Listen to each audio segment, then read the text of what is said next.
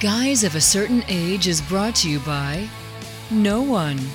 Absolutely no one. Except these dudes walking down memory lane. Now let's head to the studio to see what they misremember next.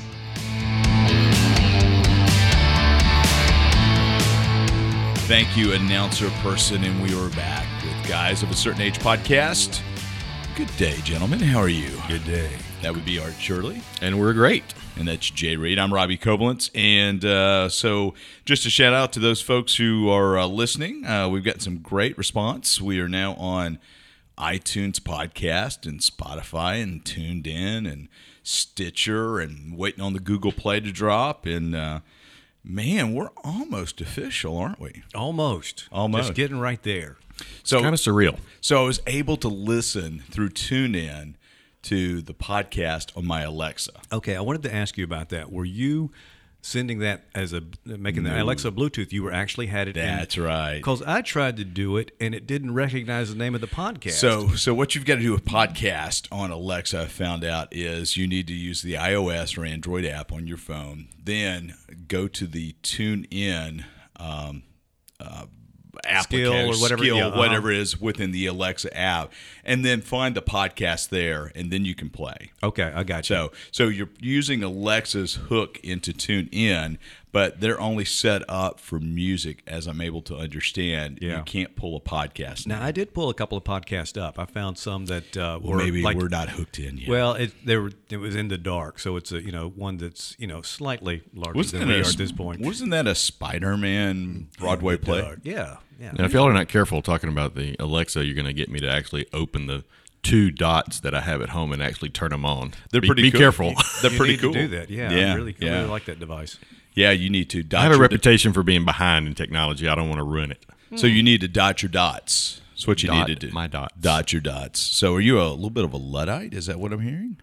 I actually used to know what that means, but I don't. I don't remember. Basically, it's someone who doesn't like technology. Yeah. I like it. I'm just slow in I don't use doing it. it. Yeah. If anybody could claim to be a Luddite, it's he of the Amish roots, but that is definitely not me. Yeah. So, let's see. So, speaking of tuned in, the Grammys were last night. Did you guys tune into the Grammys? How'd you like that transition? That was great. Yeah. That was really good. I watched about 5 minutes of it when I happened to turn it on after we watched a movie, and it was right when they got to the in memoriam section. Mm-hmm. So I did watch all the folks who had passed away in the music industry over the past year. There's a few surprises, not too many, but that's all I watched. We were watching it while we waited for Victoria to come on, and I'll probably catch some grief about watching Victoria too on PBS. But it's a masterpiece. Oh yeah. With we have the DVDs. It's Jenna Coleman. That's right. My favorite Doctor Who companion. Yeah, there you go. Yeah. So part of the TARDIS That's crew. right. That's right. I keep Clara waiting. Oswald. I saw the Dolly Parton tribute, and that was actually really good. I mean, I'm not saying anything bad about Dolly Parton, but she came in and she can still sing really well, and the folks that were with her were good. So I thought it was pretty good. But other than that, I did not recognize a lot of the artists or a lot of the music other than what they might be playing in commercials. I did not tune in to the Grammys, and I have not watched the Grammys in probably 30 years, I would say. And I think that this is going to hit the certain age part of our title a little bit, that the Grammys don't really have that much relevance for us. Yeah. After the in memoriam, they did the sort of an Aretha Franklin tribute, because I think she's probably the biggest name that we lost this year. Mm-hmm. And of the three ladies who were singing her song, I only knew one, Fantasia, and only knew her because we used to watch American Idol all the time. Yeah, that's the only reason I even knew who she was. Yeah. Flip Fantasia. Yeah, we're at the point where now we are more likely to know the artist that they're remembering, as opposed to the True. But that's the sad truth of the matter. But yeah, but I would postulate that the rise of downloadable music, iTunes, Napster, and back in the days when you would use it to rip off, have really decentralized the role of the Grammys, because the Grammys used to be, okay, you need to be listening to this because this is great, and it was a discovery program for you. It was a way to say, oh, that got album of the year, I need to go pick that up. Now, I don't look to the Grammys or Rolling Stone. I look towards iTunes to look at stuff that would be in the vein of what I listen to or have purchased. So Right. I would say, just as we mentioned with the Oscars thing we talked about an episode or so ago back, that we're no longer at the mercy of either radio stations or theater distribution, and we are picking our own content, and both of those and probably many other award shows have much less relevance, even for those that are familiar with the music. Right. I just let Spotify tell me what I like, and then I listen to it.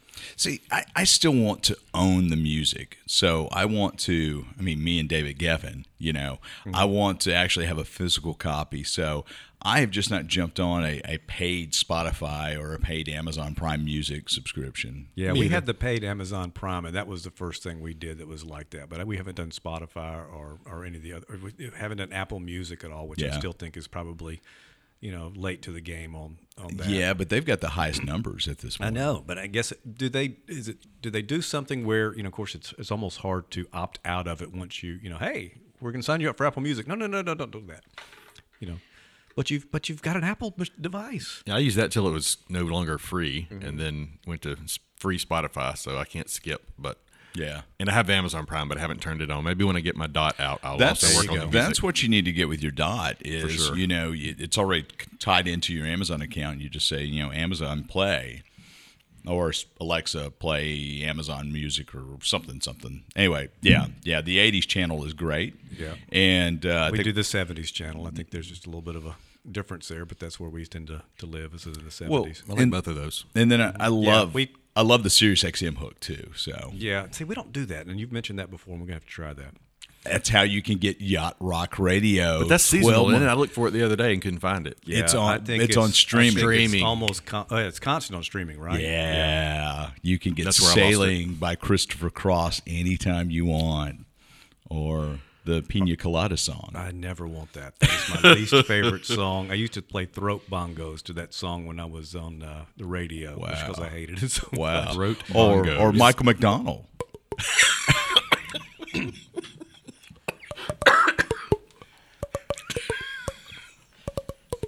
We should use this for the intro music. Why didn't we think about that? And that was not sound effects. That's right. That's actually Wow. throat bongos, ladies and gentlemen. That would be ADR live. Well, no, it's not an additional dialogue replacement. That was more Foley. That's what that. Oh yeah, there. Yeah. Foley. Yeah. Foley. Oh, Yeah. this is good to get us off on Wow. a tangent. But Well- gosh, I love watching the Foley guys when they do the behind the scenes. Oh, it's great. It's Yeah. hilarious. Yeah, because they're so intent and Yeah, nothing's more serious than this guy crackling, or crunching his celery to emulate the sound of a broken neck. That's right. Wow. Well, Jay, you were telling me a story before Art came in about a neat connection that's a little local with the Grammys last night. That's right. I was listening to Arts Hour on Mississippi Public Radio coming back from Oxford last night, and Not my particular hour. Yeah, I was going to say, is that Art's personal That's hour? right. Yeah. but they were interviewing Bill Ferris, and Bill Ferris is from Mississippi. He studied all kinds of different places and landed at Ole Miss while I was there, and founded the Center for the Study of Southern Culture. And then after hosting Highway 61 Blues Show and really sort of establishing the blues archive there, he went to the University of North Carolina and was involved in something very similar there. So he's just retired, and they were interviewing him, and he has created a box set called Voices of Mississippi. Wow. And it's got 2 CDs of blues music, a CD of gospel, and then a DVD of some movies that he's made, some films that he's made, and a 120-page book that he calls Liner Notes. Wow. So 2 Grammy nominations. One was for Best Historical Album, and the second one was for Best Album Notes. And he won both of them, or the album won both of them. So Mississippi. And even though the North Carolina newspapers, I noticed, were praising him as a North Carolina person to win these awards, he's a Mississippi guy. We had him first. And all these blues guys that he interviewed, or most of them, either lived here or were born here, and this is where he started his work. So that was just a neat connection. And then what I thought y'all would be interested in too, the host asked him what his next project would be, and he said that he's working with a group of cartoonists in France, because apparently France loves comics and they also love Southern music. So they brought this together, and there's a group of cartoonists in France who are putting together more or less a graphic novel his life and of some of the lives of some of these blues guys, if I recall correctly, to create this graphic novel. And I thought that was really neat That's to very cool. bring it back to books, and it's just fascinating. You we'll have to just spoiled the rest of our episode. Yeah, I was thinking that was a segue. Yeah, we should do a books episode. And speaking of 128 liner notes, Jay's got a binder that's somewhere along that size. Wow! So, are those your personal liner notes to your life? You may as well be. Yeah. So we were talking about. So what are we going to do next? What's our next episode? What's our next subject? And we came up with, we haven't really talked about books or reading, and we're just assuming that we can all read. We really haven't had that conversation between the three of us. And so as we're bantering back and forth on electronic devices, Jay brings up that he has a log of the last 30 years of every book you've written. And I wish written. I mean, not written. No. That would be amazing. He's written a book about the last 30 years of books he's read. So Now, is this the only binder you have? You said that you do not have something before that? This or is you the only do? binder. I can tell you what I read as a kid. It was either going to be Hardy Boys. I read all of those. But and, which ones?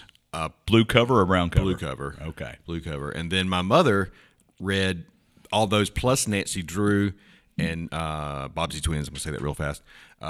And then, so I read all of her Nancy Drew as well. And then I remember there was another series called The Three Investigators. Yeah, remember that. I love those because they had the secret hideout in a junkyard and all this kind of thing. That was that was the Alfred Hitchcock and the Young Investigators. something like that. Yeah, that's right. I've got that first book because they talk about. I've still got it. It's a purple binding, and it talks about how they found that there was this trailer that they had hidden in this junkyard, but Right. just putting stuff on top of it. And Alfred Hitchcock hated the leader of the group because he would do this impersonation of Alfred Hitchcock that Hitchcock hated. And it's like, no, I'll give you anything you want, just don't impersonate me. So I remember those. Yeah, I love those. I Yeah. would love to have a secret hideout like that. Well, I'm building one, and you're not invited. Oh, that's just because it's a secret. Yeah, that's right. It's a secret. So how many entries are in said binder? Well, there, Jay? I looked back and I have records all the way back to 1989, and so that's almost exactly 30 years. I did the math, and some years were bigger than others. I think my biggest year I read 63 books, Good grief! and in some of the lean years it impressive. was 8 or so. Now, golden books don't Yeah, count. that's what's good. Golden books. Okay. Oh, well, I'm going to have to redo the math here, suddenly. Yeah, in that 63 year, there may have been a few like magazines that I read all the way through, and I count that because that's a lot of reading. That's not a book. But overall, in the 30 years up till now, about 950 That books. is really impressive. I'm Give or nowhere take. near that. That's wow. That's I like an to read. average of 30 a year. I used to love to read, and I still like to read. I just don't find that I do it as much. I mean, when I was a kid, I can remember the first book that I call it falling into, which I think is the description you have, where you just kind of forget your reading and you become so involved in the story of the book. And, Burroughs' Tarzan was the first one of those I did as a kid, and the John Carter series and a lot of his other books. And you and I have talked a little bit about, that led to Ray Bradbury and Isaac Asimov. And He was pointing at me when he said you and I. yeah. That would be pointed to Robbie. We'll have to do the descriptive narration. So for this. so what we should do? We should put you in the center, since when we record this, Art's in the center channel. I should be on the left, and Jay should be on the right. Yeah. Yeah. Or should it be opposite? Because if somebody was watching us, you would be on their left, I'd be on the right. Okay. All right, so let's move on. Anyway, back to the books. Yeah, back to the I books. have found that, I've kind of changed my reading habits. Like at night, I used to read before I would go to bed, everything. Now I'm listening to either old-time radio or podcast or those kind of things, or audible books. And I'm trying to get back. I got some physical books this year for Christmas, so I've enjoyed kind of getting back to that because I still think that is my favorite way to read. Yeah. And even though I'll do the Kindle and things, I still find an actual bound paper Absolutely. book is still the preferred way to do it. Although I like the convenience of the electronic media. Well, like Robbie said earlier, he likes to own the music. Yeah. I Yeah. like to hold the book in my hand. Yeah. Me too. Yeah. I like to kind of have an idea where I am in the book, Yeah. and you don't get that, even if it has the description at the bottom of how many pages you have left. That's air quotes that you didn't get to see. But Now, yeah, I still like that. now I like reading comics on the iPad. Now, I do too. To me, that's a better experience. Yeah, I think so too. I like the fact that I can have hundreds of comic books on my iPad and go back and forth and see those things. Yeah. And I've still got a lot of the physical comic books, but whatever. But especially if they've been ported over to Comixology is what I typically use. So that they're going back to the original artwork and trying to bring it in there as opposed to a scan 4-color process page. They look really good. They'll blow up, and I get a good sense of what the artist is doing in there. So, talking about books, what was an influential book or series you read as a kid? We'll start with Mr. Volume there, Jay. Well, as a kid, I think it would be those detective novels. It got me interested because later I started reading the old Sherlock Holmes books, and I just found that fascinating. That just the way he did things and the way it was written. So that was probably the early influence. I mean, since then I've greatly expanded my genre. So, what about your teenage years and going into young adulthood? Let me just ask you this: so, what type of books do you usually read? What's your genre of choice? Well, in my nerdiness here, I don't just write down the name of the book. I write down sort of what genre it's in, and I had 4 categories that I put everything in. It was either faith or family, like a book on marriage or whatever, fiction or function. Basically, anything that didn't fit in the other 3 categories was function. That'd be any kind of nonfiction type of book. Now I've added food as a 5th category. And, Did they have to start with F? No, but isn't that cool? No, that's nerdy. Nerdy. And I did it both ways. I not only did I write it down and have that genre marked, I had a reverse list too. So I had a list of all the books in my library that I had not read yet, and I would kind of cross them off as I read them. So it was a double inventory. Am I going to open this binder and see the Dewey Decimal System employed? I just want to know. You're not. Or Library of Congress That's right. system. No, but there is. You would appreciate this part though. My daughter is very artistic. She would never admit it, but she's done some pretty neat things with art. So over the past few years, I put the year on top and I try to color it somehow just to make it interesting. So the last few years, I've handed her the page and said, okay, do this for me. Draw me something, paint me something. And so she's been involved, and it's become an art project. That's very cool for her That as is well. cool. So in the fiction genre, in the fiction category, are you doing detective? Are you doing sci-fi? What, Harlequin romances? No. In fiction, I've got all the John Grisham books. Some of those, that's interesting. My mom used to do the book reviews for the local paper, and when he first came out as an artist, as an author, he would do signings anywhere. And he's from Mississippi, so he would come here to the public library, and she got to know him pretty well. So it's really interesting to see the earlier books that he signed have about a half a page of so glad to hear about this, good luck on that. And it was very personal. And then over the years, those got shorter and shorter, and now we just buy them at Square Books or whatever, and it's just a signature. Yeah. But that was probably, we have all of those, as far as I know. Jack Higgins was somebody I read a lot back in my early adulthood. I just loved the way that he combined actual history with a story and kind of brought it together. Oh, I don't know Jack Higgins. The Eagle Has Landed. Have you heard of that movie? Political thriller kind of stuff. Maybe. Yeah. Is that right? Sure. That's right. Yeah. Yeah, he'd go back to World War II and pick an event that actually happened and then kind of weave a story around it. It was Kind of like Harry Turtledove, but he actually really changes the event. right. Yeah. So, Guns of the South. Shout out to my Twitter buddy, Harry Turtledove. So, yeah, I'll have to tag him when this one goes Yeah, out. and he really knows him. Well, He does. I'm telling you, it was cool. So we will go back. degrees? Yeah. We'll go back and forth on Twitter because he likes some of the stuff. Murray. Okay, who was the guy we were talking about? The old time radio guy I was talking about who had done an maybe it was the Philip K. Dick stuff with Man in the High Castle, but Murray Leister, or I can't remember who it was. I can't remember. Anyway, he commented on that. Came in and commented on that. It was cool. Yeah. So what do you read now? Still the same sort of fiction? I do like to mix it up a little bit, but I just finished a book. It was food fiction, and those are kind of cool.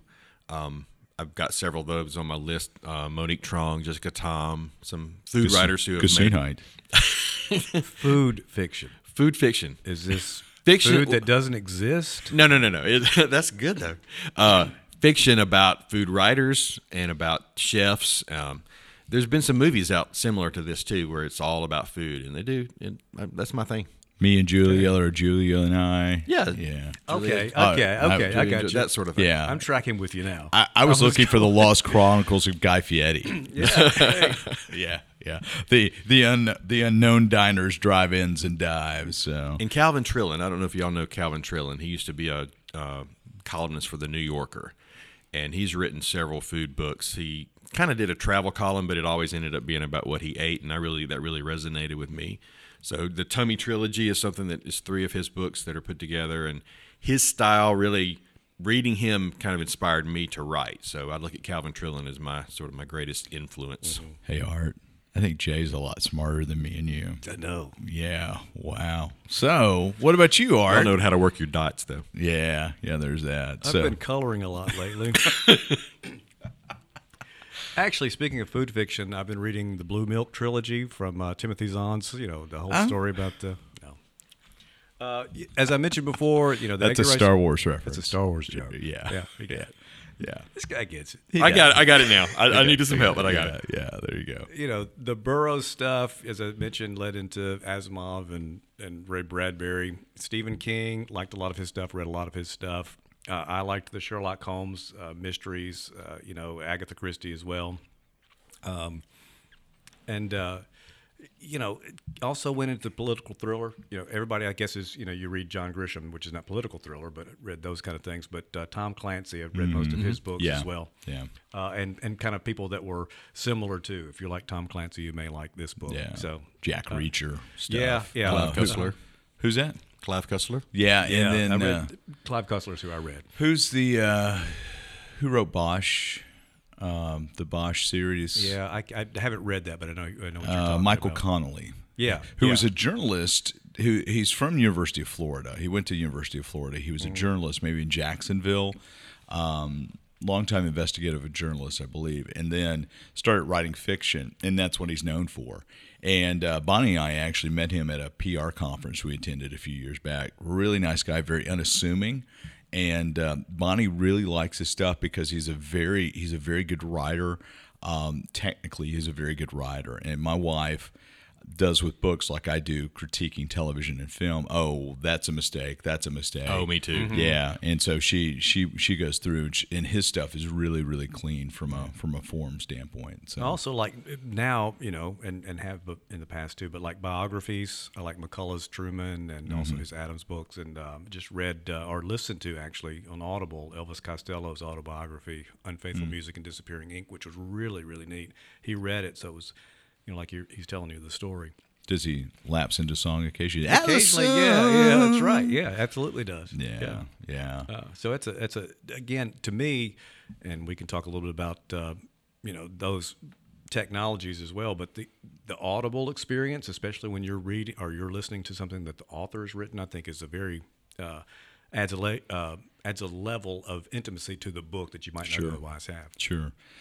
I've always been a fantasy science fiction guy. I mean, always. Yeah, that's the core of everything. Always comes back to that. Yeah, and I've read Grisham, I've read Clancy, but I always come back to fantasy and science fiction. And for me, The Hobbit was the first thing, straight up. And then got into Lord of the Rings. And we're talking 6th, 7th grade, so we're talking 78, 79, 80. And then, but back in those days, there wasn't a lot of science fiction or fantasy that was being new stuff that was being printed, because it had not been developed as a New York Times bestseller. Right. At that point, everybody had heard of C.S. Lewis and the Chronicles of Narnia. You'd heard Lord of the Rings with Tolkien, but there was really nothing else. There were some folks with Madeleine L'Engle with Wrinkle in Time, Ursula K. Le Guin with the Earthsea trilogy. That was a little bit more young adult, and so there wasn't really any serious science fiction or fantasy until the breakthrough book by Terry Brooks, The Sword of Shannara, which became a New York Times bestseller and was a complete ripoff of Lord of the Rings. And then that just seemed to open the floodgates of newly published science fiction and fantasy that ended up on a New York Times list somewhere. And that was kind of the floodgates in the early 80s. And so you had a real pivot from it was pretty scarce. It was a small section at Bookland, which was my bookstore of choice. You had Piers Anthony with the Xanth stuff. It was originally a trilogy that became a series, and I think it's like 82 books long or something like now. But it did used to be you'd go into the bookstore, Walden Books, Bookland, whatever it was, and there'd be like one shelf. Yeah. And when you ask where it was, it'd be like, you were just slightly below the people that came in looking for porn. You really I'm looking were. for sci-fi. Oh. Yeah. Well, Corner. that's back in the back. Yeah. And then they had those. Do you remember the box sets that they used to sell right around Christmas? That's what got me into a lot of that stuff, because you'd get this box set and you'd have either half the series or the entire series. Yeah. And they'd sell them around Christmas, and that was always a gift, that I asked for. And like I said, I wasn't sure what really kind of kicked it over the top, because a lot of even the authors that you were reading back at that time, you'd go back and go, well, these guys have been around since the 40s and 50s. Yeah. They were not the new and upcoming writers. Yeah. So I didn't. That's an interesting observation about Sword of Shannara. Yeah. Shannara. Shannara. Oh, I don't know. Okay. I've always you said say Shannara, and I say Shannara. Everybody. Okay. Wow. That's 2 musical interludes from me today. That's right. Hey, Phil Valentine, if you're listening, I would really like to discuss that trade with the Podgoats podcast. Phil Valentine, Art's brother-in-law, radio commentator from Nashville. He's got a great podcast called Podgoats, and he's been listening to our stuff, and we've talked about doing a trade between the 2 shows. We would trade Art for Campbell. Y'all are really getting the better end of that deal. I'll just be the first to admit that. Plus we want some cash considerations and a podcast host to be named later as well. So, but yeah, he's got other sons, so who knows? They could all come in. Wow, it could be a whole Valentine show is what it could be. And how appropriate, since we've just passed Valentine's. All right, we're on the last 5 minutes, so we need to make this a 2-parter because I think we need to come back to this too. Yeah. Because I'd still like to talk about technology. I mean, we really didn't explore that much. And then, you mentioned the graphic novel. He's pointing to I'm Jay. pointing to Jay. I'm sorry, I've got to stop doing that. Yeah. But Jay, you mentioned the graphic novel. That's become a huge part of what I read. In fact, and I'll mention this real quickly. I got the Art Spiegelman Mouse graphic novels for Christmas, and I'd never read those before. They've been around since the 80s. Have you seen these? No.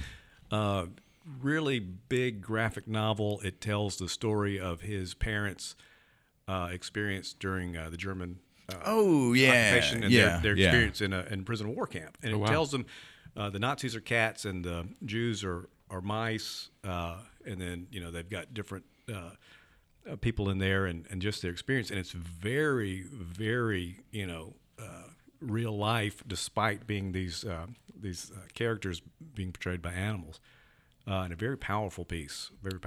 Almost Watership Down-esque. Yeah.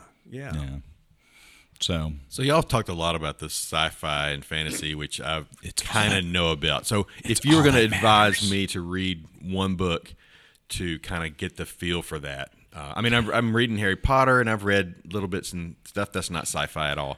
But what would you recommend? Well, I think that's a whole different episode because we're kind of up at break. So we'll jump into that into maybe a part B of this. But I've got some recommendations for you. I've got some recommendations for you guys if you haven't read the books. We are going away now, guys. Thanks for listening, and hit us on Twitter. You can get those links. I think we're at Guys of a Certain, because I couldn't put age there, so our Twitter handle is at Guys of a Certain, which is appropriate because we just fade off in the middle of that. That's right. I forget where I was going. Yeah. And then we got a Facebook page going. We've got some likes. So thanks, guys, for listening, and we will talk to you soon.